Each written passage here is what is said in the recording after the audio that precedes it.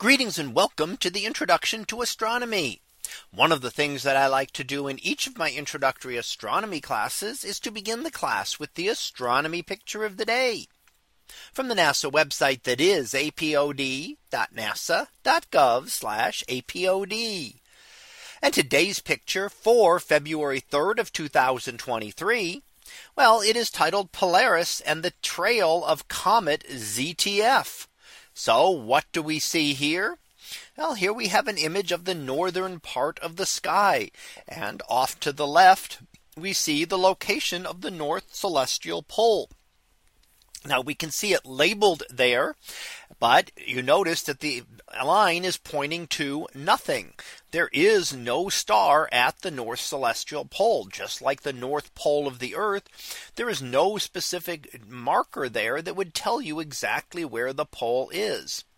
So we often in the northern hemisphere use the star Polaris, which is a little bit above the North Celestial Pole in this image, because it is a relatively bright star, about the 50th brightest star in the sky, and is located very close to the North Celestial Pole at the current time. So we can use that as an identifier, but it's not exactly the North Celestial Pole. Now the North Pole is where everything will seem to turn around in the sky. It's kind of the axis point that you imagine the Earth's pole stretching out into the sky. That would be where it would intersect the sphere of the stars. And everything seems to spin around that and makes trails. So if you point a camera towards the North Pole and leave the shutter open for an extended period of time, you would then see that the stars will make trails. The closer a star is to the North Pole, the smaller that trail will be. And if something were exactly at the North Pole, it would make no trail at all. It would just remain there. The further away you get from the North Celestial Pole, then the larger the arcs become.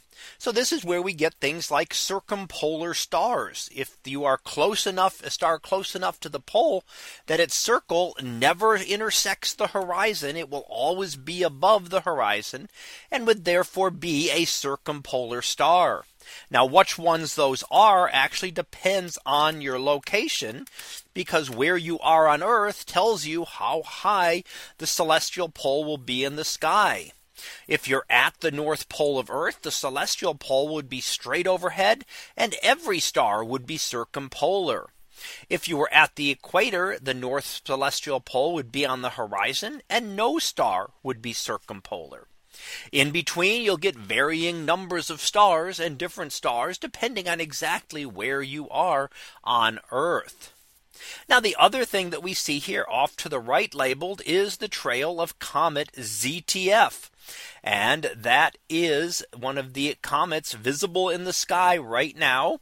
And in fact, very recently had its closest approach to Earth and is now heading back outward into the outer solar system.